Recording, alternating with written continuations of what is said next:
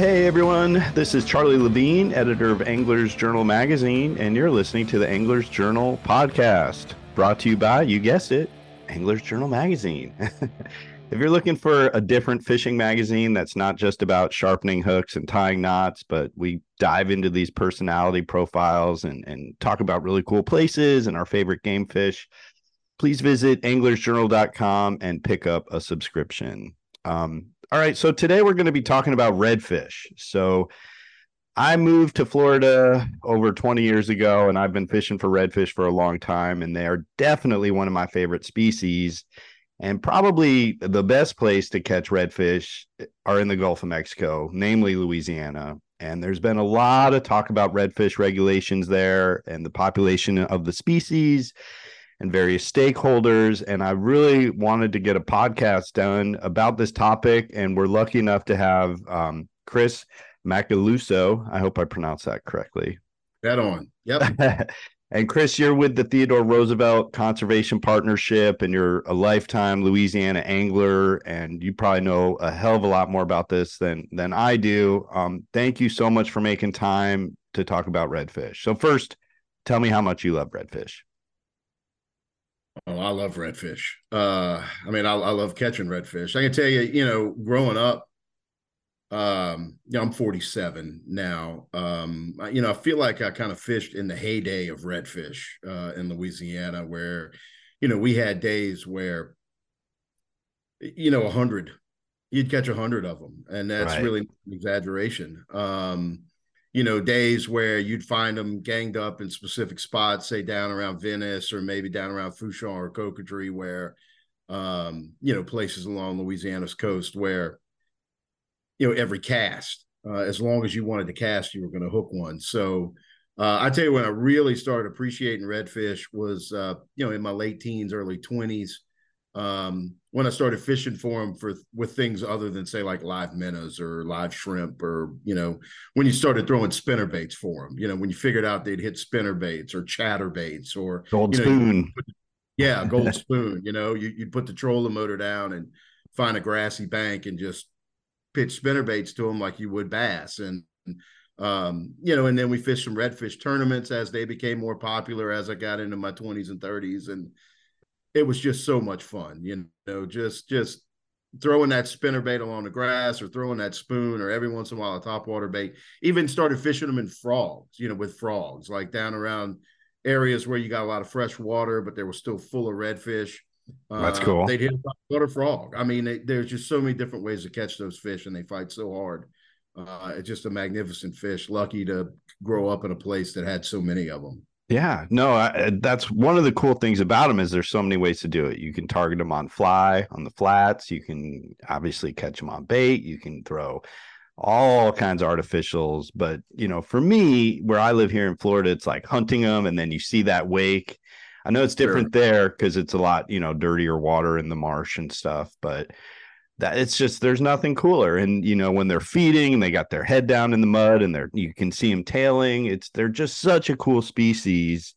And having fished in Louisiana, I mean, it's like you were saying, if you're on them, you're on them. And for years, when I would go down there, it seemed like the mentality was sort of, we don't go back till we catch our limit. It was always that kind of a way with reds and trout. And it's definitely changing now. And it seems the population is, it's stayed up to all that fishing for so many years. But now it seems like some of the wounds are starting to show, and there's been some changes, right?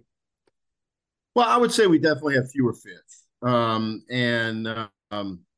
of the things that I've worked on the most closely throughout my career, over the last 20 years has been, the relationship between coastal communities and coastal fisheries and habitat, and what habitat loss does to your fisheries production, really does to your ability to live and work and access fishing along Louisiana's coast. And really, there's nowhere else in the world that's seen the kind of habitat decline that Louisiana has in terms of loss of coastal marshes.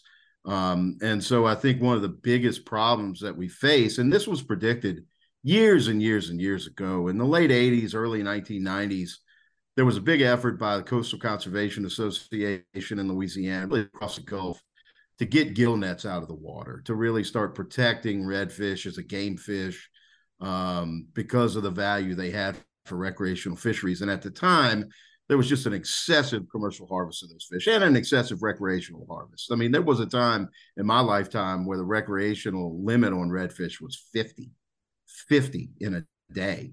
Per And angler. yeah, per angler. We had that many fish. And really, it wasn't until the restaurant craze, the black and redfish Yeah. craze, keeping redfish to eat Hmm. became even among recreational fishermen. Everybody wanted to keep trout and eat trout. Everybody wanted to keep red snapper. Very few people wanted to keep redfish. Chef Uh, Prudhomme, right? Wasn't he the guy who started that whole thing? and what he was doing was there were a lot of big redfish out in the Gulf of Mexico. That's where they spawn, and we're talking about these oversized, 25 plus inch fish. They were easy to catch in gill nets and in purse seines and things like that. It was a readily accessible fish, and it was inexpensive. And what he figured out is you could take a fish that doesn't taste that great, like a big, 12, 15, 18 pound redfish just doesn't taste very good compared to a red snapper or a trout. Hmm. A bunch of seasoning and a bunch of butter on it. You can burn the outside of it and you can make it taste pretty good. Yeah. And after that happened and after that recipe became so popular, we saw just a devastating amount of redfish being harvested. But back to the point I was trying to make, even back then, when the collapse of the species was sort of imminent, if there wasn't some significant curtailing of that harvest, um, the smart biologists recognized that if we didn't stave off the habitat loss, that we'd be right back having that same discussion about potential collapse decades down the line. And if you look in some of the most historically productive basins along Louisiana's coast, like the Barataria Basin, the Terrebonne Basin, the Timberlake Basin, it's where we've experienced the highest rate of land loss in the world, and it's where the redfish population is really taking a hit. And so a lot of it is just habitat driven, and it really is only going to repair itself long term when the efforts are put forward to rebuild that habitat. So do those fish get displaced? Are they going somewhere else or are they just being destroyed? No, I think what happens is, the big fish spawn, and then the larval fish try to recruit back into those marshes to grow up, and there's just fewer and fewer. There's just less Spots. acreage. There's just fewer and fewer places to go. Yeah. And so, a redfish really needs in those formative years. They really need that edge habitat, those submerged grass beds, the Hmm. pond, the winding bayous. They need that brackish and sometimes even freshwater marsh habitat to grow up in. And now that you've got less and less of it, there's just fewer places for the fish to grow up. And the ones that do grow up in the areas that are becoming more isolated become easier to catch. And so you've concentrated the fish, I think, into smaller and smaller areas, um, and it's made them easier to prey upon. Yeah, it's unfortunate. And, we see it here in Florida too. And the gill net ban was massive to bring the fishery back. And it was really good. And now it's kind of in the same sort of status. And I can't remember the last time I kept a redfish personally. And I feel like I'm not alone in that thinking. A lot of anglers are more, I believe, happy to let these fish go because they love them. Um, and is it, I guess, are the sport anglers the biggest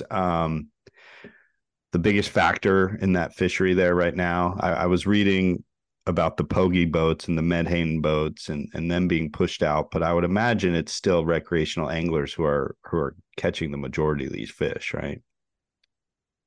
Yeah, it's definitely recreational fishermen. I mean, it's a game fish. You're not allowed to target it commercially now. They are allowed to target them with bows. That's become a bit controversial here in Louisiana. There's a pretty substantial bowfish fishery, but it's Can't really it's not. can't release those. Yeah, right. You stick them and they're coming in the boat. Hmm.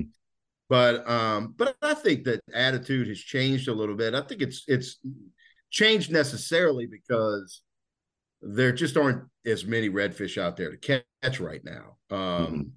So a lot of people are putting them back. But I think the other thing is that there's been, I think, a pretty big change in the mindset in terms of keeping the fish over the slot. Like, um, you see here and there people still keeping 27-inch plus fish, but most people by far are releasing those fish, which is a good thing. I mean, those fish will survive, especially if you catch them on artificial baits. They'll survive being put back in the water if you don't fight them too hard.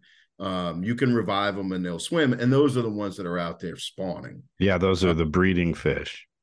those are the brood stock, and that's why you're only allowed to keep one over the slot in Louisiana, for the last 25 plus years, and why I think a lot of people have started turning those fish back. They're really not great to eat, but they're also the ones that are out there making the babies. I mean, and that's Yep. critical, to have as many of those out there as possible to get those fish back into to have them spawn and have the juveniles be able to come back into the fishery. In terms of the Menhaden boats, I think there are a number of factors there. Number one, the science on the impact of menhaden fishing, pogie fishing off Louisiana's coast has become more refined in the last 5 to 6 years. We know that in order for us to have a sustainable population of redfish, in order for us to have a population large enough to make it to that escapement rate that we're managing for, we need a reduction in the number of menhaden that are coming out of the water. I mean, that's what the latest science tells us. If we want to fully recover this fish, there needs to be about a 20% reduction in the amount of menhaden that are harvested, because it's a key forage base for those fish. And it's a key forage base not only during the formative years, when there are juvenile menhaden in the marsh and the redfish are eating those at times. But it's really an important forage base during the spawning cycle. If you look at a map, say, of how the menhaden fishermen fish, how the pogie boats fish, a lot of their effort is concentrated in relatively shallow water during the late summer and early fall. That's when redfish go out to spawn. That's when they collect in these large aggregates, and they move off the coast to spawn. And it's that at that time that you see a lot of 4, 5, 6, even 7-inch pogies out there schooled up. The redfish are out there to eat the pogies, and I think the reason why you see reports of 350 dead redfish washing up on a beach in September, or you see um, dead redfish left in the wake of the pogie boats during the late summer, is because the redfish are out there spawning. Yeah. They're out there eating the menhaden that are in those areas, and the pogie boats are coming to catch those menhaden. It's inevitable, based on the way those guys fish, that they're going to kill spawning size redfish when they're out there trying to do their thing. Yeah. And just to give our listeners a bit of a better understanding. So menhaden, bunker, pogies, whatever you call them, is a super important food fish for many species of game fish, stripers, snappers. I mean, anything's going to eat a pogie. They've got lots of oil. They're very nutrient rich. And there's these boats that come in, and like Chris is saying, right off the coast, they use a seine, a giant net, and they just suck them out of the water. And I was shocked. And looking at the TRCP website, I read that nearly 1 billion with a B pounds of pogies are harvested by this industrial fishery every year. 1 billion pounds. That's Yeah. crazy. Most of that harvest is off Louisiana's coast. About 70% of that happens actually in Louisiana waters. And that's from 3 processing plants, one in Mississippi, one near Venice, Louisiana, and one kind of in Southwest Louisiana, near Abbeville. Um, But when you but say yeah, a 20% reduction, that's like 20% of 1 billion is a lot. Like that would be wonderful if we can get that passed. Well, and I think the other thing that you have to take into consideration is the bycatch. Like there's just not a ton of information or accurate information, but it's changing. I mean, there's going to be additional bycatch studies that take place on the menhaden fishery. The science is evolving and it's getting better and more precise. But right now the estimate is that those boats kill about 12,500 12-pound plus redfish a year. I would say it's more. Yeah, that Just sounds really low to me when you're talking 1 billion pounds. right, right. Just by my observations, I think it's more. But I don't know that for sure. But I would say anybody who's seen the menhaden fishery in action, seen the pogie boats out off the beach, and seen what gets left behind sometimes, will tell you that it's more redfish than that are getting killed. But it's a cumulative effect. You're not only reducing the number of the amount of forage that's in the water, but you're also killing those fish directly by putting them in the purse seine nets, and through the extraction process, you're killing them. You're also disrupting the spawning cycle by concentrating that activity in the places that the redfish want to spawn, and you're affecting water quality because as those boats do what they do in relatively shallow water, and sometimes we're talking about water as shallow as 5 feet, they're stirring up a lot of bottom content. The water gets muddy, it reduces the oxygen content in the water. It's very noticeable. When the It's boat not pretty. It is not a pretty sight, and it's smelly and it's gross. it's an industrial activity, basically. I mean, it's an industrial scale fisheries activity. It's not a mom and pop crabbing operation. It's No. not dragging a shrimp trawl. It is an industrial scale fishery that's taking place, in the same places that redfish like to live and spawn. Yeah. So if we can get them out of the picture a little bit, and then, we were talking about a slot limit too. So redfish, most states are managed with a slot limit. And I believe in Louisiana, it's what, 18 to 24 inches you can keep, or? It's been 16 to 27 inches Okay. last 3 decades roughly. Oh, so And 18, that's what they want to change it to then, is 18, right? yeah, so the suggestion has been to change it to either 18 to 27 or 18 to 24, and to do away with any retention of anything over the slot, and then to either go down to a 3 fish or a 4 fish creel limit. And right now it's 5 fish. So again, pretty liberal.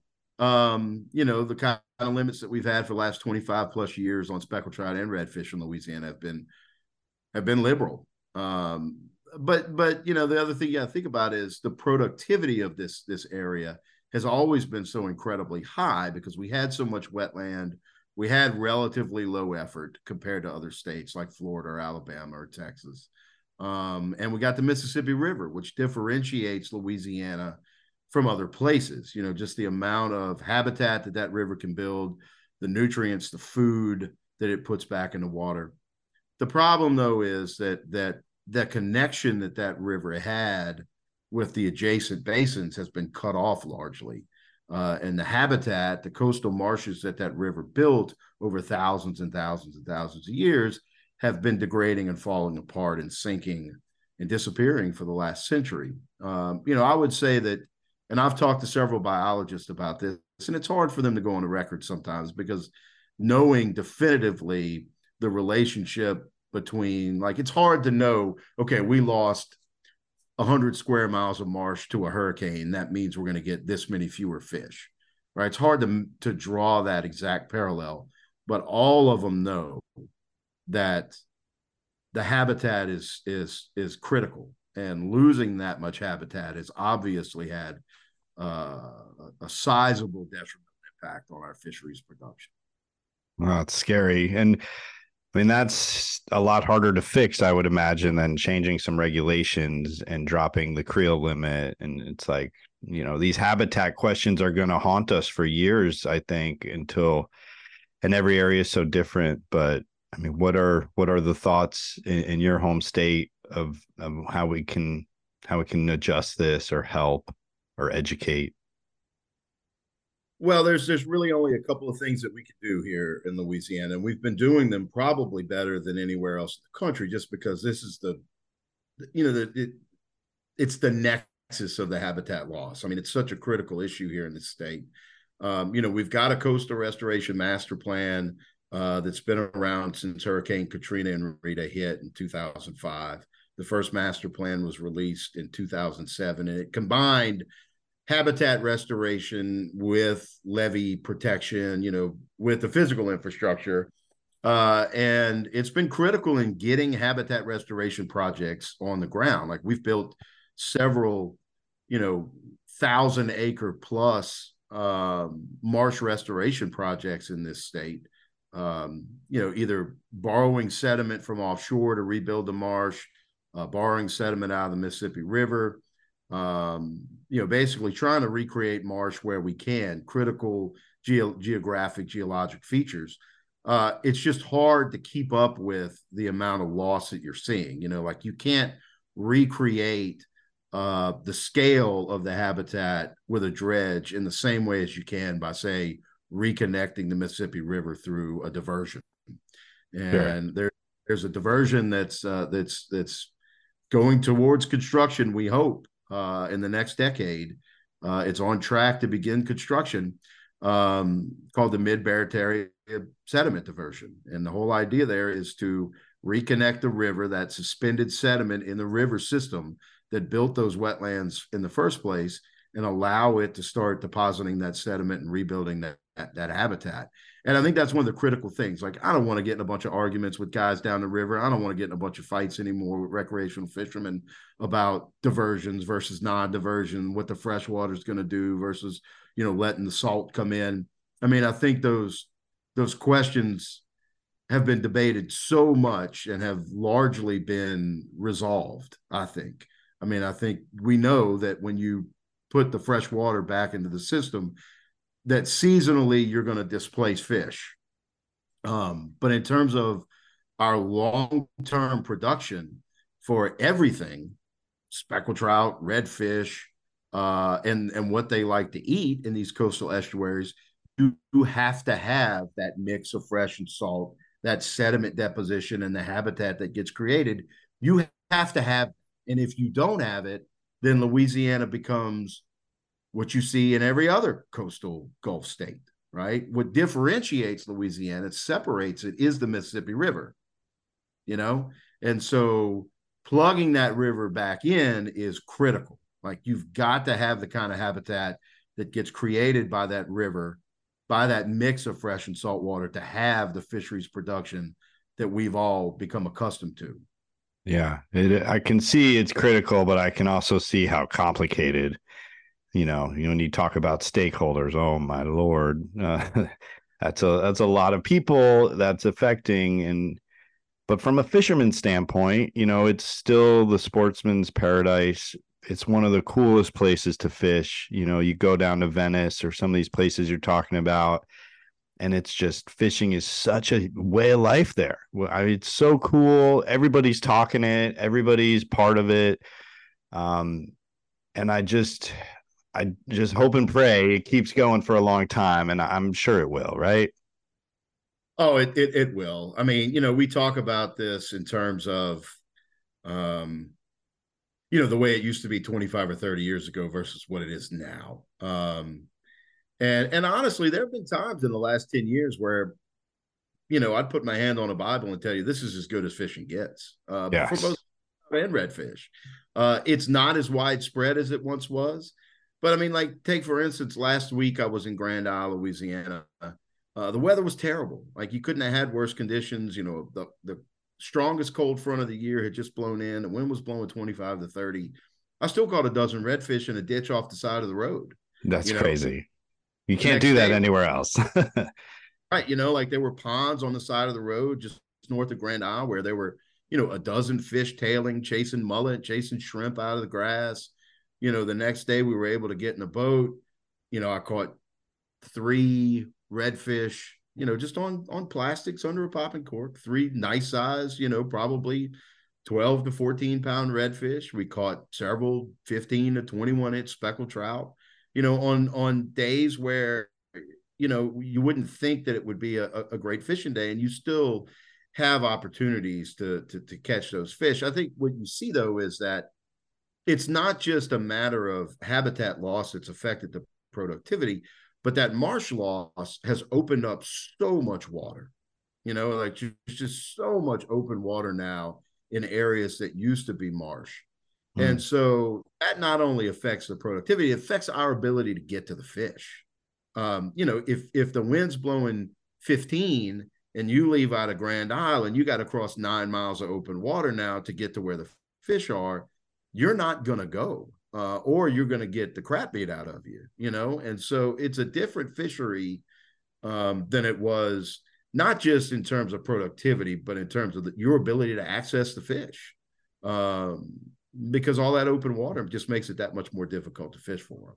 Yeah, and the boats change and the gear change, everything adjusts, and I mean anglers figure it out one way or another. Some guy is going to put the pieces together and make it happen, but I think moving forward, to be proactive, working with groups like TRCP or, what can the Joe Blow fisherman, Joe Sixpack guy who wants to help out, what's the biggest way to make an impact? I think, it feels like we always, fishermen sort of get more interest locally. Like you don't really go crazy until something happens in your backyard. But I really feel like this is something that affects all of us in the Southeast.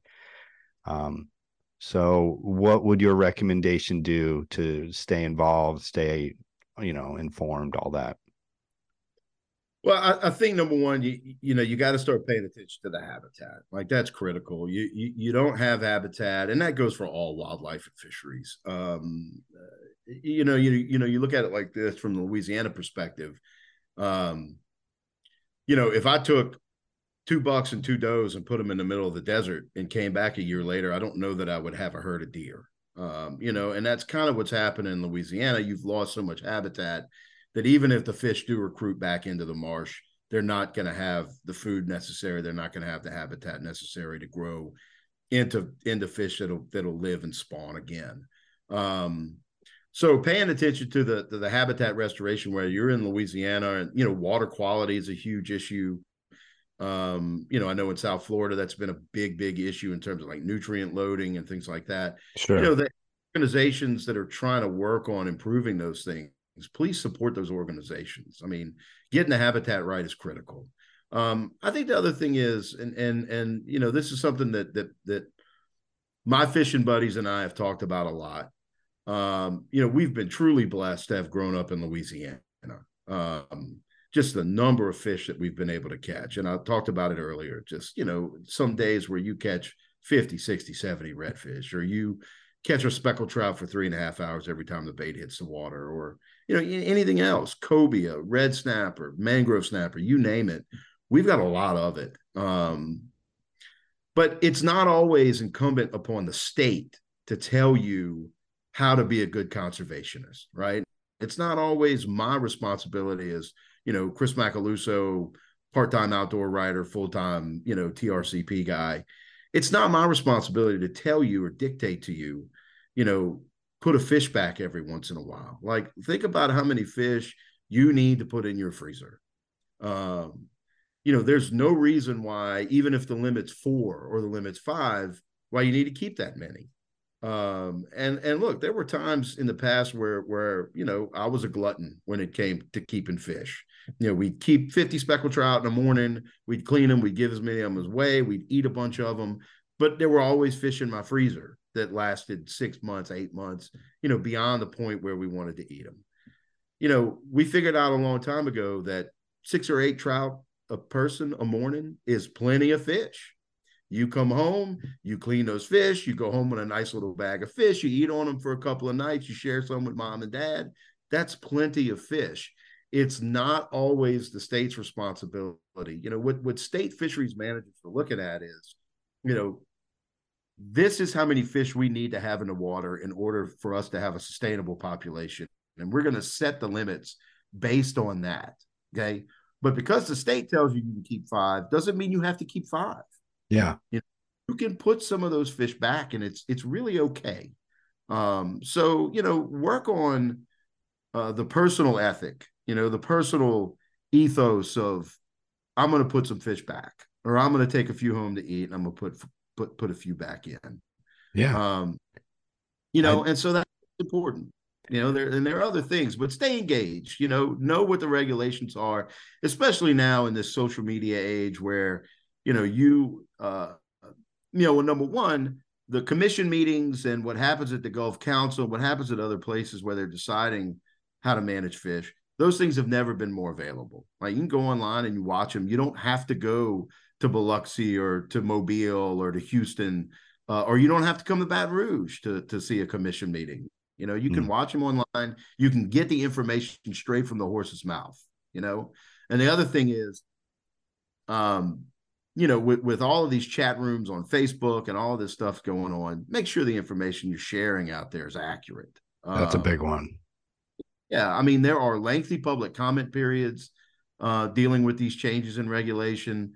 It takes a while for them to get implemented, but it seems like every time there's even a discussion, it's like there's a 4-alarm fire. Understand the process, understand that these things take time, that you've got opportunity to have your opinion heard, and just work through the process. Yeah, it's, and you mentioned you're a writer as well, and putting out magazines, we don't dive too much into conservation in Angler's Journal because it's not sexy. It's not the stuff, it's not a trip to the other side of the world with amazing photos, but this is our own backyard. These fish are a blast to catch. I want them around. We don't have to kill our limit. I think that was something I just always felt when I was over there. And you find the right guide. There's plenty of dudes out there and women out there who they might tell you, like, yeah, I'd love to take you fishing, but look, I'm not going to kill 40 fish or whatever the number is. And then just be like, yeah, that's cool. And maybe, like you said, take one or two, take some photos, and then, leave with a good feeling in your heart that you didn't, just whack the resource. And I can see it's the younger generation, I think, gets it a lot more and seems more apt to do that. So I think with organizations like TRCP, and we're getting the right messages out there, and, those limits are changing, and it doesn't even, like you said, that self-policing, I think, is going to be big. Yeah. Well, and I'm not saying don't keep a fish. I keep fish all the time. I do too. I get it. And I love to eat them. And there are other fish out there that I think that probably taste better than speckled trout, which is part of the reason why I've started putting several of them back. Like, I'll go catch crappie. We call them sac-a-lay here. I mean, those are better to eat. I like channel catfish. I like to eat a redfish every once in a while. Whiting are delicious. Sheep's head are delicious. There's options out there. And those are personal decisions that I make about what I want to keep and eat. But at the same time, if you get the opportunity to be on the water, once a month, every other month, twice a month, 3 times a month, bring something home. I get it. Don't put the rest of them back. You don't need to kill that many fish. Yeah, and it's, like you're here in Florida where I fish, Mosquito Lagoon, Indian River Lagoon, we have had a lot of water problems, and I don't want to get into the weeds about it, but it's, there really isn't any grass or weed left, but it's coming back. I was out on the north side of Mosquito Lagoon just recently, and every time I reeled in my soft plastic and there was grass on the hook, I wanted to jump up and down, it's getting better. Things are changing. So we can fix it. We don't need to get depressed about it. We need to be aware, but go to Louisiana. Fishing still as good as it's going to be, anywhere in the Gulf. Yeah, it's awesome. And there's really, people ask me all the time, when should I come to Louisiana to fish? I mean, if I had, whenever you can, had to pick, it would be April 15th through the end of June. And then again, October 1st through the end of the year. I mean, there are times, during the summer, you can catch a ton of fish, but it's miserably hot sometimes. And during the winter, you can catch a lot of fish too, but, the weather can be a little bit more iffy. But if you come in the spring and you come in the fall, especially right now. Yeah, the red fishing's good. It's incredible. I mean, we made a trip, unfortunately, in the middle of the blazing heat in late July down to Venice. And we went bass fishing. We caught some nice bass. We caught some redfish. But the one thing that I found, and this is something that I'm encouraged by, and that I've found in other parts of the state this fall, there are a lot of 14 to say 15 and a half inch redfish in the water right now. That's encouraging. Very encouraging. I think what we saw, the long-term problem with redfish, obviously, has a lot to do with habitat loss. It has a lot to do with not having enough food in the water at times. It has a lot to do with just increased pressure. The short-term problems, I think, that we saw with redfish over the last 3 to 4 years, and why people were having such a hard time catching them, is that we just got incessantly pounded by hurricanes. And they came at a time when those fish were trying to recruit into the marsh, as juveniles, larval fish were trying to recruit into the marsh, and then the marsh gets inundated with hurricane storm surge, and then the marsh gets ripped apart. And so we haven't had that in the last couple of years, thankfully. It looks like we'll make it through this hurricane season without anything significant, knock on wood. But those weather anomalies, whether it be just 500-year floods on the Mississippi River or 500-year hurricanes, those things do have a detrimental impact on those fish. And so that's something we have to keep in mind as well. But it looks like, based on the fish that I've been catching since the middle of the summer and even back into the spring, we've got a pretty good crop that's come out the last couple of years. Well, it's awesome. It's awesome. I want to get back down there. It's one of my favorite places, especially fly fishing for redfish there. If you're not the greatest fly fisherman, that is the place to go, because you're going to get so many shots. And watching a redfish trying to crush a topwater is just like comical and exciting. And, they're not really engineered for that, and they'll just keep going after it. And I've hooked big fish next to the boat and then lost them and had another. I mean, it's a phenomenal place, and I love it, and I know you do too, and we're lucky to have folks like you looking out for it. And thank you so much for making the time and sharing your knowledge with us, Chris. I really appreciate it. Thank you, Charlie, and let me know when you come, man. We'll get together. We'll go catch a couple fish. I'd love that. And we'll keep one, because it's okay to eat it and have some fun and a few beers there too. It's part of the tradition. All right, Chris, take care.